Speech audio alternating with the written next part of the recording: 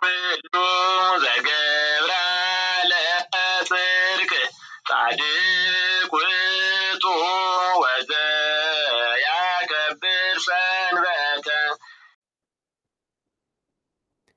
Welcome again, ladies and gentlemen, my beloved brethren and sisterin, to the Tawahado Bible Study podcast.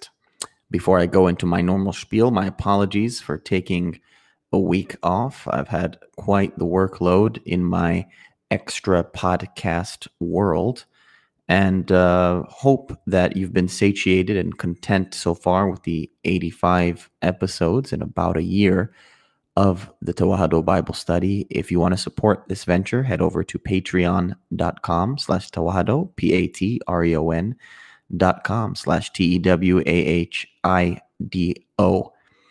You can also share the words of God that you hear read aloud and recited, or the link to wherever it is that you found this.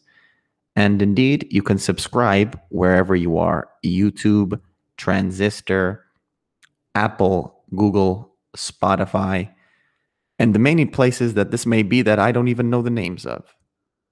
So we are continuing our spiritual sword frontal assault on the imperial capital of Rome. We are in chapter 4 of the scroll of Romans. We'll begin with verses 1 to 12.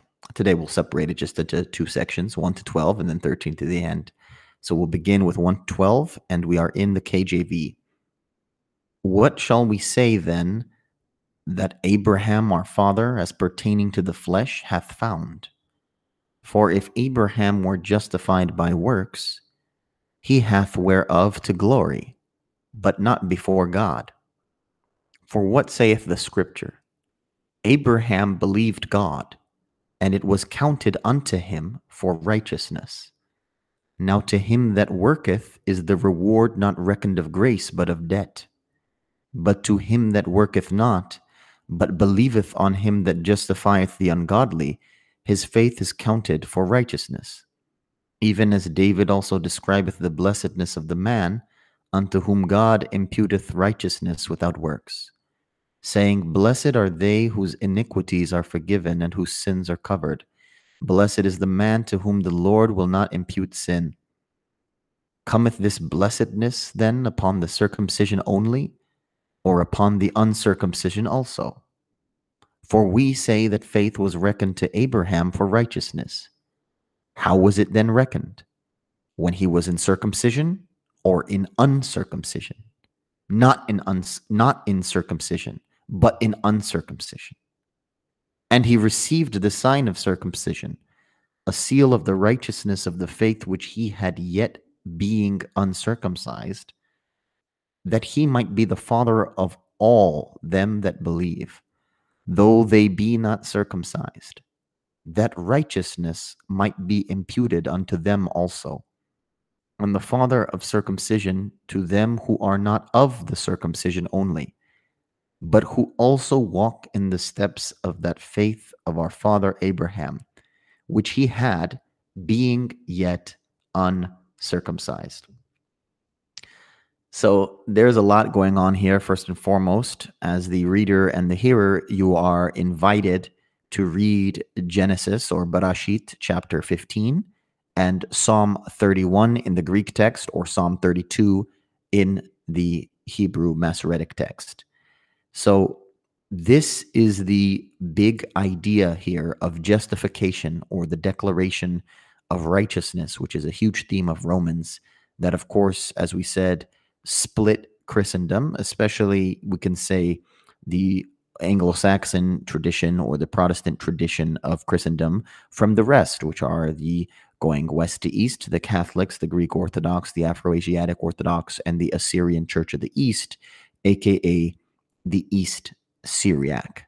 So we must understand that this idea, this justification or declaration of righteousness, comes from God and not from us. And it is not rooted in our own power, but in the power of God. It has no root in outward religious observance, which is what is meant here by the word works. It has no root in boasting.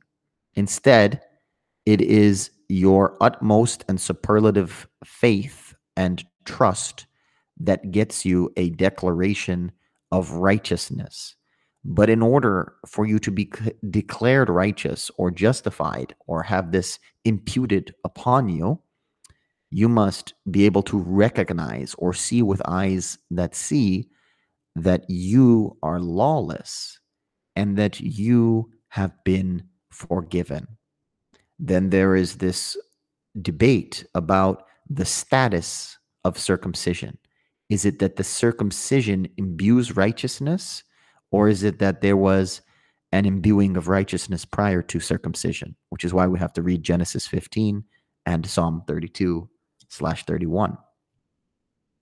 God declares Abraham righteous, period. Then there is a circumcision, which is an insignia or a seal, a marker of, a confirmation of the righteousness which has already been declared. So without getting too confused between these two groups of circumcision and uncircumcision and giving an undue look at the genitalia of various people, what we can understand is that there are two groups of humanity, Jew and Gentile, circumcised and uncircumcised, and that the declaration of righteousness or justification, which can only be done by God, is for both groups. That is to say, the totality of humankind, all of the children of Adam and Eve. And that is God's plan. Verses 13 to the end. For the promise that he should be the heir of the world was not to Abraham or to his seed through the law, through the teaching, but through the righteousness of faith. For if they which are of the teaching be heirs, faith is made void, and the promise made of none effect, because the teaching worketh wrath. For where no teaching is, there is no transgression. Therefore, it is of faith, that it might be by grace, to the end the promise might be sure to all the seed, not to that only which is of the teaching, but to that also which is of the faith of Abraham, who is the father of us all. As it is written, I have made thee a father of many nations, before him whom he believed, even God, who quickeneth the dead, and calleth those things which be not as though they were, who against hope believed in hope, that he might become the father of many nations, according to that which was spoken, so shall thy seed be. And being not weak in faith, he considered not his own body now dead, when he was about 100 years old, neither yet the deadness of Sarah's womb. He staggered not at the promise of God through unbelief, but was strong in faith, giving glory to God, and being fully persuaded that what he had promised, he was able also to perform. And therefore it was imputed to him for righteousness. Now it was not written for his sake alone that it was imputed to him, but for us also, to whom it shall be imputed, if we believe on him that raised up Jesus our Lord from the dead, who was delivered for our offenses, and was raised again for our justification. Here, I'm glad that the KJV uses the word seed. Obviously, I replaced the word law here with teaching because the Greek nomos is referring to the Hebrew Torah, which means teaching or instruction. So I took that liberty. But seed here is excellent. The Greek is sperma, and the Hebrew is zer or zer, as we say in Amharic and Ge'ez as well. And the seed is often translated as descendants or offspring. So the seed or the offspring, the descendants, the children, or the children of children, are offered an inheritance. They are considered heirs via trust, not via the teaching which involved outward religious observances as mandatory, dietary laws, the observing of Sabbaths and other holidays, both high and low, and other purity rituals. God is here the God of counterintuitivity, at least when it comes from the human perspective. He makes the dead alive. He makes those that are not into those that are, into the verb to be. His capability, his ability, his potency, his power is to make good out of a bad situation, which shows that he has total manipulation, total control over everything in space and time, everything encompassed in the heavens and the earth.